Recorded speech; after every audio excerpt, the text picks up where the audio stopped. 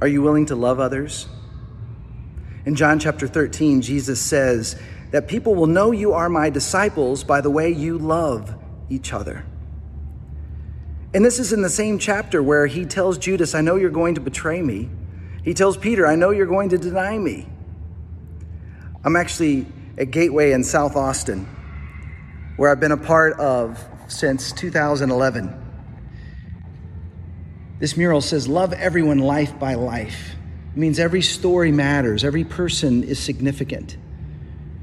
They painted succulents, Mike and Aaron Johnston. Each are beautiful, unique, and yet together they make a beautiful garden. Plus they're drought resistant, which is important. If you follow Jesus, you got to be tough.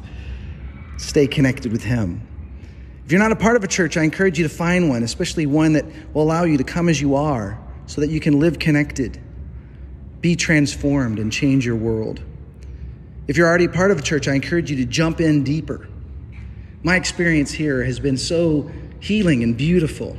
It's a place that's allowed me and my family to grow and become more of who God's created us to be. They've celebrated us with us in the highs and helped us through the times that were difficult.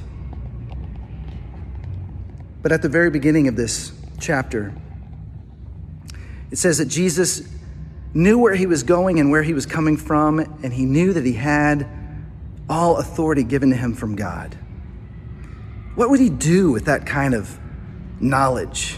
Well, it says that he washed the disciples' feet. See, if you jump into community, you might be betrayed and you might be denied. You'll certainly get hurt. But if we can learn to serve others with others, lose our life in serving, that's how we actually find our life and discover who God's created us to be.